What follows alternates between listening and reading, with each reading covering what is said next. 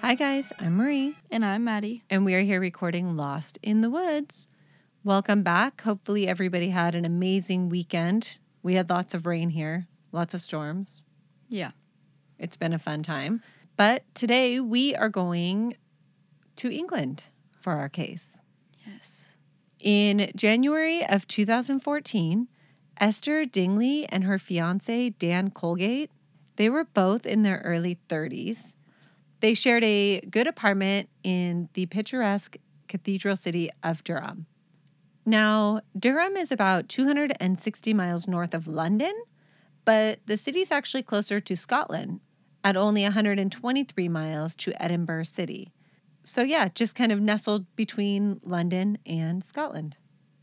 They had met at Wardham College at Oxford University. Dan graduated with a degree in chemistry, and Esther had graduated with a degree in economics and management. After graduation, Esther wanted to travel straight away, but Dan thought it was too reckless and wanted to pursue a PhD and start working. So that's what they did. So Dan completed his PhD in chemistry at Durham University, and they both had good careers by this stage. Dan was a business development manager, and Esther owned her own personal training business. But it wasn't making them happy. Dan actually suffered from depression, and Esther had her own mental health struggles in living with chronic fatigue. Oh, I cannot imagine having chronic fatigue. Mm-mm. That would just be bloody awful. I literally can't imagine that. So the couple were due to be married in 3 weeks' time when complications with a surgery left Dan with a flesh-eating bacterium, threatening to devour his insides. Oh my God. Dan became so unwell that Esther and their family were told to say their final goodbyes to him. That's pretty scary. Now, this infection was actually a complication following he had a bowel surgery that was correcting a defect that he had had from birth. So, not a terribly dangerous surgery, but obviously it gave him a flesh-eating bacteria. So, Yeah. now a few weeks later, Dan did make a full recovery, and doctors kind of called this a miracle. The pair decided that this was a new chance at enjoying life to the very fullest, and they started making plans for a trip. Dan described it as the kick up the backside that we needed. So, less than 3 weeks later, Esther and Dan had leased out their apartment in Durham, sold their car, and packed some belongings and hit the road in their camper van. Who was named Homer.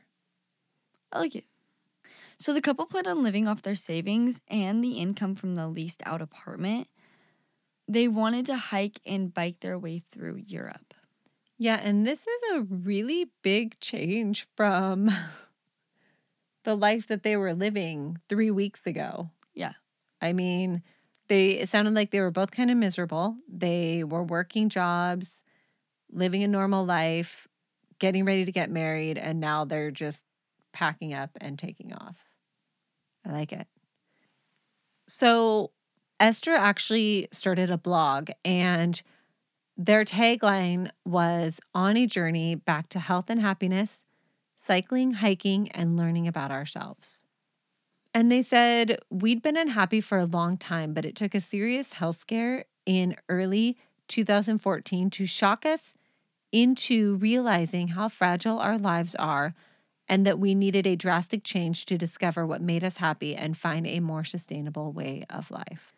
I actually feel like this would be an amazing way to live, so no judgment on this side.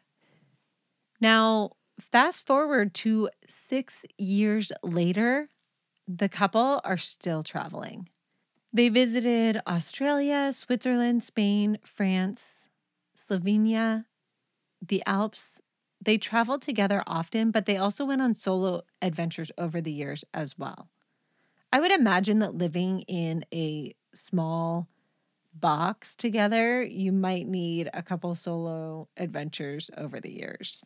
Mm-hmm. Now, they did take odd jobs like farm work, house sitting, if ever they were low on funds for their travels. So, I mean, obviously their savings probably didn't last them 6 years, so that makes sense. I wonder how they lined up these jobs. Just social media, like the internet? I would guess that they look on something like eBay, get jobs off, something like that. eBay was bigger in 2014, which is funny because I don't think I'd ever get a job off of eBay these days. But so Esther said it was not until on the road and finding out how inexpensive it could be and interacting with people living on the road for 10 or 20 years that we started to see that we didn't have to go back to the careers that we had. We realized that we could have done this years earlier. They began this blog at first to journal their travels for family and friends, and then to post lots of pictures of the places they went. And the blog was initially called Motorhome Adventures, but it's now simply called Esther and Dan. In January of 2017, Dan and Esther found themselves in a small cafe in San Jose, Spain, sharing lunch with Esther's parents. A stray puppy came up to Esther, and it was love at first sight over cheese and ham toasties. What are toasties? I don't know. It sounds delicious. What they didn't know until a quick trip to the vet is that Leela, that's what they named the dog, ended up being pregnant. The couple actually rented a house in the small town with space for Leela and her 6 puppies.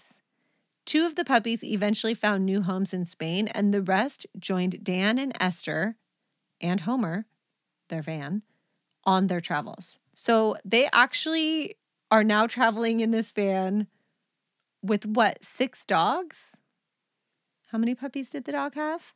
6 puppies. 4. 5 dogs. 5. So they are now traveling around in this van with 5 dogs. So on October 18th, 2020, the pair published a set of children's stories based on their travels with the puppies in tow. The Puppy Pack Adventures contained 5 different stories. Yeah, this is so cute. So they had Bounding Bella Spreads a Smile, Awesome George Saves the Day, Poorly Patty and the Friendly Ghost, Clever Rose and the Mucky Beach, and Lovely Leela Finds a Family. That's so cute.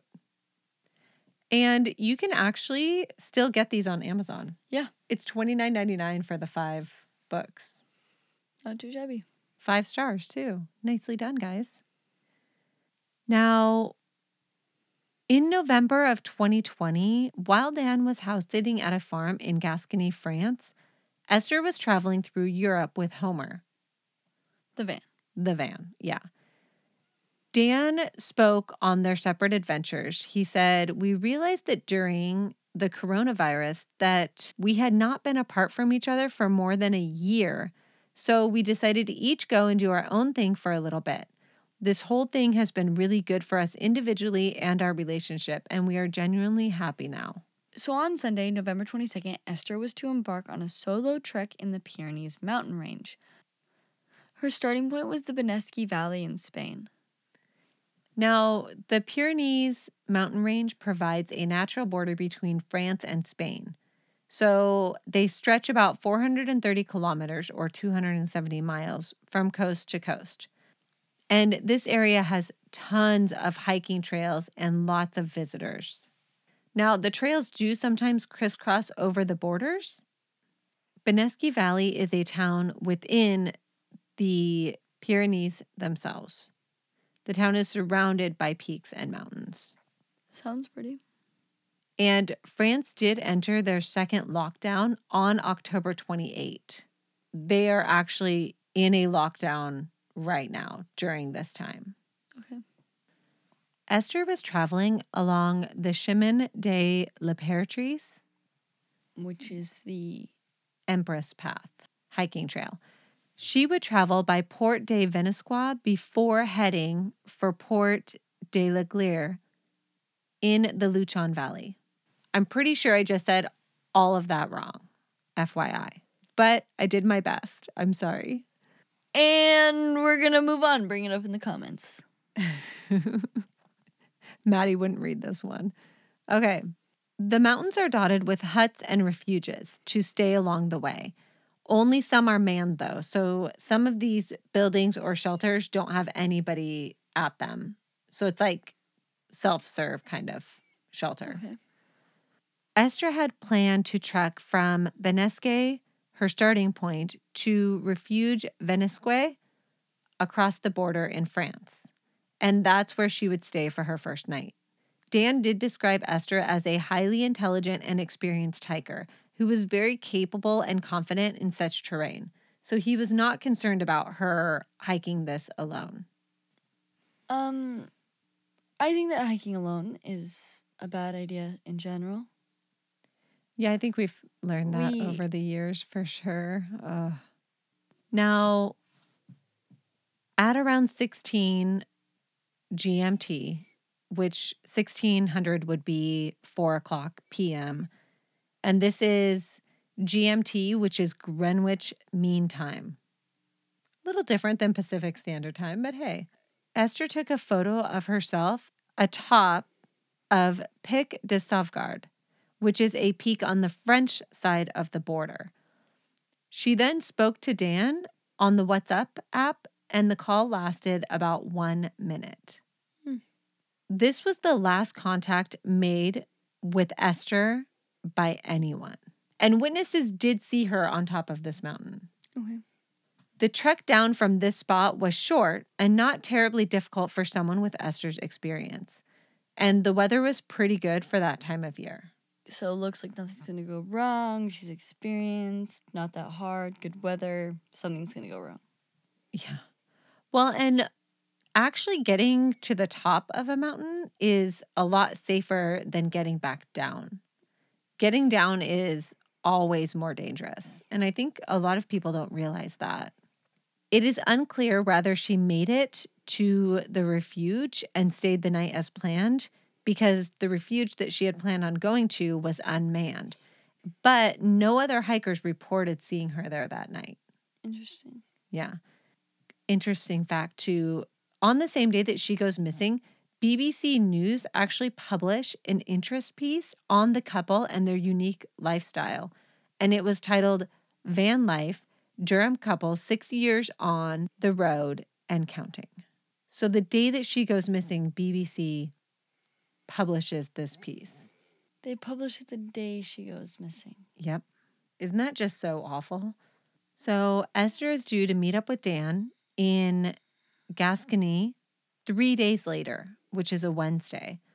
While out in nature, it is common to lose contact at times. We know this. There's not service anywhere. She's staying up in the mountains. So he hasn't heard from her, but isn't terribly concerned. Yeah. So even though he hasn't heard from her, he sticks it out and plans to meet up with her at their designated meeting place as planned. Mm-hmm. So Wednesday comes and Esther does not show up. Dan reports her missing to the French authorities, and they begin to search for Esther. Now, Dan also travels to the area to aid in the search, and he recalls helicopters and dogs were all dispatched to help.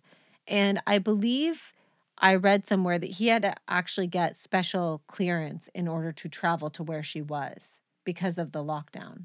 Okay. So Esther was experienced and well equipped. So her planned hike was situated between 2 roads, with her trail running through the middle. The roads were only about 5 kilometers apart, and one road was on the French side of the border and the other was on the Spanish side. And this path is commonly traversed by families and is usually a very busy trail in the summertime. Mm-hmm.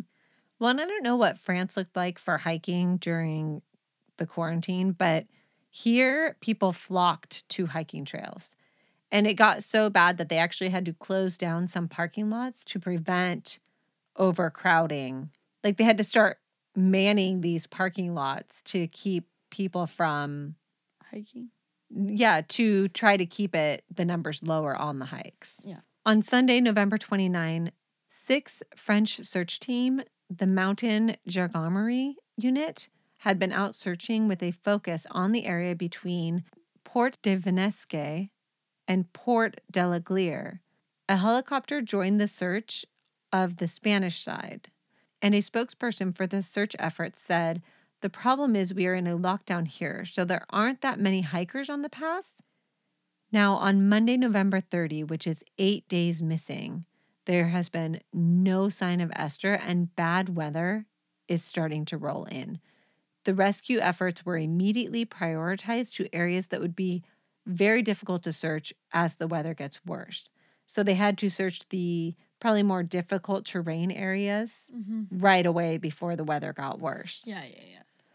Now, a hiker did come forward saying that they had been descending around 3 or 4 p.m. And they said that she had been on her way up to Salvaguardia. And remember, this is where she took the selfie that she sent to her boyfriend, fiance. Now, the sun does set around 6 p.m. So if it's 3 or 4 when they see her and she's still heading up, she's going to be running into dark pretty quick on her trek back down. Now, the French police classify her disappearance as either an accident, voluntary disappearance, or someone else is involved. Yeah, no kidding. What? What else? What fucking alien abduction? So basically, they're saying we don't know. It could be anything. Yeah, literally. But they leave out the alien abduction on here. Okay. Now, on Tuesday, December 1, 9 days missing, Dan confirmed that a prevailing hypothesis was that Esther was no longer on the trail or in the Pyrenees Mountains at all. So I guess that's another theory right there. I mean, that she is just no longer there. Yeah. Made it somewhere, somehow, not to her van, obviously, because it's still in the parking lot, but I don't know. So in a Facebook post, he says, taking into account Esther's high level of experience and the nature of the terrain, the good weather she would have had, the fact that she clearly had a defined route Sunday evening and Monday, and various other factors. Both search coordinators have essentially told me that the prevailing opinion in the search teams is that she isn't there. If she had fallen from one of the paths, they really would have expected to find her given the intensity, the closeness of the search, and the fact that most of the trails are quite straightforward across open ground. And we see this kind of thinking all the time where if somebody's not found right away or relatively quick or in the area that they're expected to be in, then it's assumed that they're no longer there because they would have found them. What does the terrain look like of these mountains? It's kind of like where we hiked in France. I mean, the path is pretty well groomed. You know where you're going. There's not a lot of options for getting lost. It's a well-traveled path, but there's not a lot of hikers out there right now. Now, on December 10, 18 days missing, things come crashing to a halt because the weather intensifies and snow has now made it unsafe and impractical for authorities on both sides of the border to continue their search. The snow makes things very difficult here. She disappeared even before the snow fell, and it's very hard to see because of the snow, a spokeswoman said. The search was halted indefinitely until weather conditions improved. I know. And we kind of saw this with the Rachel Lackaduck case. We kind of saw this with the Sam Sayers case. Like, once the weather got rough, it's hard to continue searching and it becomes unsafe for everybody involved. Not to mention, they're in the middle of a quarantine right now, which means they probably don't have the same amount of volunteers or searchers that they would normally have available to them. So nothing really happens again until February. So in February, French police chief Jean-Marc Bordenario was quoted by the Times as saying that all avenues had been explored and concluded. And we have no indication permitting us to confirm the presence of Esther Dingley in France since she was seen for the last time on the Spanish side of Pic de Sauvegarde. Sounds wrong. Mm-hmm. We'll probably have to wait till spring to undertake more searches. How frustrating would this be? So frustrating. Dan must just be out of his mind right now. Now, on Sunday, February 21, Dan was interviewed by the Evening Standard and reported being in contact with both the French and Spanish authorities who told him they were each leaving Esther's case open and ongoing. Again, that's not very comforting. Mm-mm. I wouldn't think. Not at all. So, some theories at this point in the case. So, this case is particularly unusual for its complete absence of leads. Both French and Spanish authorities say that they have nothing to go on. Reports that Dingley disappeared on purpose to maintain her free lifestyle amid COVID lockdowns were fiercely denied by Dan and her family. Similarly, missing persons investigators say the absence of leads may go a fair way in potential ruling out a voluntary disappearance. Esther was very close with her mother, Ria. She was very open with her mother and would discuss travel and life plans with her. Another theory relates to the state of pandemic the world was in at the time that Dingley disappeared. According to the missing persons charity, LTB Global, Dingley may have been worried about potentially breaching COVID lockdown restrictions if she crossed the border into France along her travels. We want to get the message out there that we really don't care if you have broken COVID rules, said a spokesperson from the charity.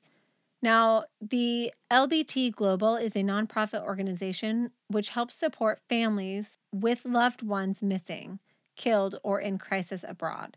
They handled the media releases for Esther's family. But I think a lot of missing people kind of got trapped under this umbrella during the initial COVID restrictions. Yeah. Another possible explanation for her disappearance is that she was the victim of a crime. But there was no evidence found to support this theory by French or Spanish authorities during their search. So then, of course, we go to, could the boyfriend have done it? Now, he was 215 kilometers away, or 133 miles, which is a 3-hour and 40-minute drive. There is no evidence, though, of him crossing the border. And the border control was a little stricter during this time because of COVID. Dan has said that he spotted many hunters out and about while searching for Esther. So, of course, could a hunter have been involved in this, right? Yeah. Sounds like a bunch of guesses. Like nothing with real substantial. It really is. Now, the Pyrenees Mountains are home to wildlife such as brown bears, goat, red deer, Egyptian vultures, and the bearded vulture. Nothing really predatory that they're thinking could have gotten a hold of Esther. I still think it's so funny that when we were in Europe trying to explain to people that we have like wildlife in our forests. That actually kills us? Yeah. Like that we hike with cougars. Oh my God. People could not believe that we would go out in the woods where there are mountain lions that could actually kill us. Yeah. So wildlife isn't really something that was considered in this area. Now, the Bordenario postulates that it seems an accident in the mountains is the most likely theory, but we are not ruling out any leads. And I would agree that an accident seems the most likely, got lost, something like that. So in late April of 2021, France was amid their third lockdown. But with the weather improving, Dan decided he would resume his search alone. He reports on hiking more than 700 miles, or 1,130 kilometers, over the course of his search. And that's a lot of hiking. That's a lot of miles. But he must just be so frustrated and just intent on finding her. That's nuts. His treks? Uh-huh. Yeah. Yeah, so we're actually looking at a map that shows Dan's hiking since April of 2021. And it's crazy. He was all over the place looking for Esther. Now, in June of 2021, authorities resumed the search. Conditions were now safer for search teams. Dogs and helicopters were once again sent out, and the area was now much busier than it had been. And with more hikers on the trail, the hope was that there would be some sign of Esther found. But with more hikers on the trails, authorities stretched much thinner, because you have to imagine there's going to be new people going missing, new people needing rescued, all of that. Mm-hmm. Sergeant George Lopez Ramos of the Guardia Civil said that due to the priority of hikers using the trails, we won't be able to search for Esther systematically like we did at the beginning, as other searches and rescues are needed. On Thursday, the 1st of July, France and Spain decided to launch a unified major search for Esther, hopefully reigniting the case. 20 French officers would search the French side, while 10 Spanish officers would search the Spain side. A French helicopter would support from the sky. So, I mean, they seem kind of determined to That's find more than I something. expected. Yeah, absolutely, 100%. Now, in July, a mountain runner stumbled across a bone fragment not far from where Esther went missing. He reported the find of possible human remains to authorities. News traveled fast and speculation abounded as to whether Esther may have finally been found. Bordenero stated, "We cannot say anything at the moment because the discovery of the bone is too recent, and they must be properly analyzed." Now, usually it is difficult to tell the difference between animal and human bones, but he actually discovered a skull with hair attached to it. So they knew immediately that it was human. It's her head, isn't it? It is. Dan headed back out to search the area where the skull had been found. Because obviously he's got to be thinking, it's her. So then on July 30th, DNA testing confirmed that the it's a skull. Mm-hmm. Not a bone fragment. Whole skull. It's totally different than a bone fragment. I think that's probably just what the news reported because it sounds better than he found her head. How did he report that? I don't know. How did that? I don't know. You don't touch that. I wouldn't touch it. So did he mark, like, you think I he have marked it with no his idea. How do you report something like that? I have no idea. Anyway, so on July 30th, DNA testing confirmed that the skull found was Esther Dingley. According to a statement by the family, just a single bone had been found, and searches of the immediate surrounding yield no further sign of Esther or any of her belongings. On August 9, Dan made the discovery of Esther's body and equipment near where the bone fragment, or skull, had been discovered. He led forensic experts to the location who were able to retrieve the body and examine her equipment. Her cell phone was there along with her clothes and her bright yellow sleeping mat. She was on the French side of the trail and had not crossed back over to the Spain side where her van was parked. An investigation was immediately launched. However, the early indication was, given how and where the body was found, that a terrible accident had occurred. She was at the bottom of a steep drop from a narrow piece of track. So on August 13th, French police made an announcement that the death was most likely the result of an accident. Though the cause of death remains unclear, the police believe that her hiking boots may have been inadequate for conditions. On the same day, LBT Global posted a media advisory contradicting reports that Dan had been quizzed at length by police after finding Esther's remains. They confirm that he would give a statement as is normal procedure, but seemed to be trying to placate rumors. So they're trying to say Dan is not a suspect at this point. He gave a statement. He was not quizzed at length, that sort of thing. Because I think that people automatically jump to that conclusion, especially when a loved one is the one that finds the remains that have been... Yeah. That everybody else has been unable to find for so long. We actually ran into that recently a little bit, where the loved one of another missing hiker found a different missing hiker, and people speculated wildly that maybe he was involved, which is just crazy. Crazy. On August 19, Esther's family announced through LBT Global that a small private cremation would be held near the Pyrenees, and Esther's ashes would be spread at a number of places that she loved. Dan said, "Years ago, we promised each other that on our 70th anniversary, we'd walk hand in hand on the same beach we visited on our first anniversary. We'd eat chips, play in the arcade again, fail to win any cuddly toys, and reflect on all of our many adventures before hopefully slipping away together, still holding hands if we could." Dan also said, "We can never finish a hike without her pockets bulging with litter she picks up. She won't pass a stranger without smiling." Maddie's problem is rocks. She picks up rocks everywhere that we go. Pick up lots of rocks. He also asked, instead of sending flowers or cards, for donations to Sight Savers, which is a charity to tackle preventative blindness around the world. And Esther had supported this throughout her life and travels. So her last blog post had been on March 29th, 2020. And it talks about staying sane while living the van life. She talks about things like exercising every day, having fixed times for different tasks, setting manageable goals every day, actively working on communication with your loved ones. And in that one, she talks about living in a small box together almost broke up her relationship until they actively started working on it.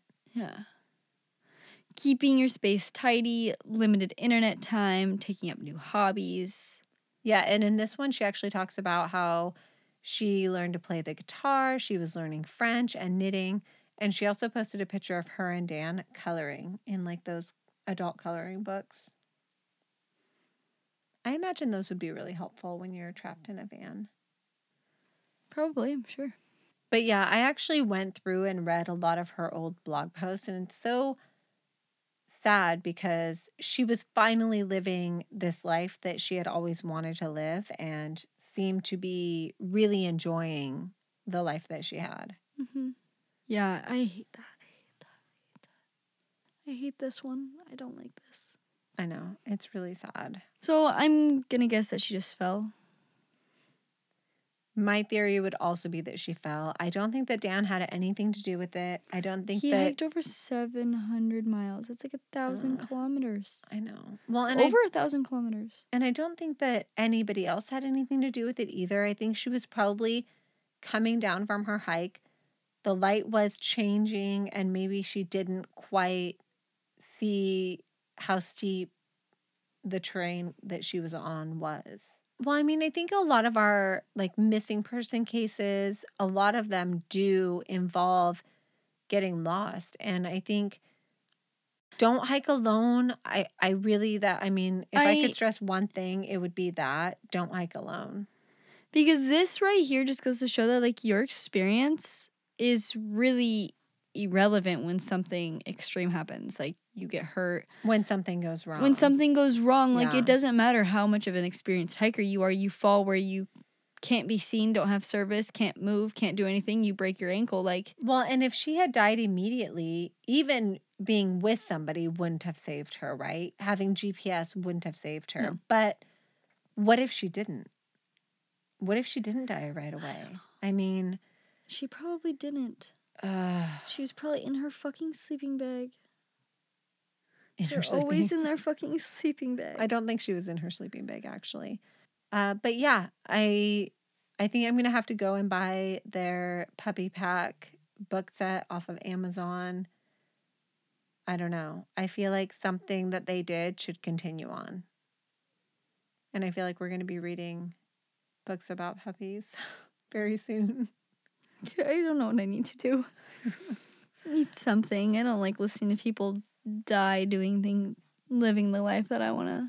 Living the life that you want to live. Well, and it's the van life too, right? I mean, we just dealt with this with the Gabby Petito case where this is basically the life that she was living. You know? Yeah, hey guys, you're thinking about doing van life. We're going to ruin it for you here real quick.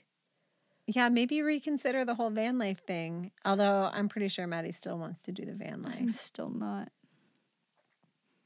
I still want to do it. I know. I just want to travel. And there's so much good hiking to do in the U.S. Whatever you do, however you live your life, just be safe doing it. Set yourself up the best you can for success and be safe out there. Yeah. So this was the story of Esther Dingley. I'm scarred. I don't have anything else to say. Maddie's she's really depressed now. Oh, and a huge shout out to Sharna Lampert, who helped with the research on this case. Yes, thank you very much, Sharna. we're going to click over and do our bunker talk now on this case. So if you're a Patreon, come and join us there. If you're not a Patreon, just go ahead and sign up for that. Also, we have new Patreons. So we have Taylor Robinson. Welcome to Patreon. Thank you for supporting us. We have Cindy Christensen. Hi, Cindy. Welcome to Patreon. We have Emily Faulkner. Hi, Emily. Welcome. We have Tiffany Wiley. Wiley? Tiffany Wiley. I'm going with that. We're going with that. Hi, Tiffany. Welcome to Patreon. We also have Patrick Young. Welcome, Patrick. And Bones. Yeah, we have a Patreon whose name is Bones. Hi, Bones. And then we also have Laura Neild. Hi, Laura. Welcome to Patreon. Thank you so much. Thank you so much, you guys, for supporting us. Come and visit our Patreon. Come and see us on social media. Interact with us on there. We're on Instagram and Facebook. We are also on Twitter that we don't do anything with. So. Don't go follow our Twitter. We're not on Twitter. I mean, we are on Twitter. You can go follow it. We're definitely on Twitter, if but I ever post anything on Twitter, Maddie, it'll be it'll be a day. It'll be a day. So if anybody's really good at Twitter and wants to help us out with that, just let us know. Because Maddie's not doing it. And I'm just going to start posting cats on Twitter. You keep saying that, but then you don't post anything. Should I just turn into cat Twitter? Maverick and Goose? Yeah, you can do whatever and some random blurry pictures I get of Mystic. You can do whatever you want with it. Just do something. I manage the Instagram, so we do post on there. And the Facebook. The Facebook just transfers from Instagram, so I don't actually manage that, but I do respond on there. And my only job is the Twitter. Maddie's only job is Twitter, literally. So, yeah, if you are really, really good at Twitter and you know exactly what we should be posting, let us know. Help us out. All right. I think I'm just going to start posting random shit on Twitter. Do it. All right, you guys, thank you so much for listening. We really, really appreciate all of you tuning in. You guys are amazing. Thank you so much. Have a great night. Have a great night, you guys. Bye.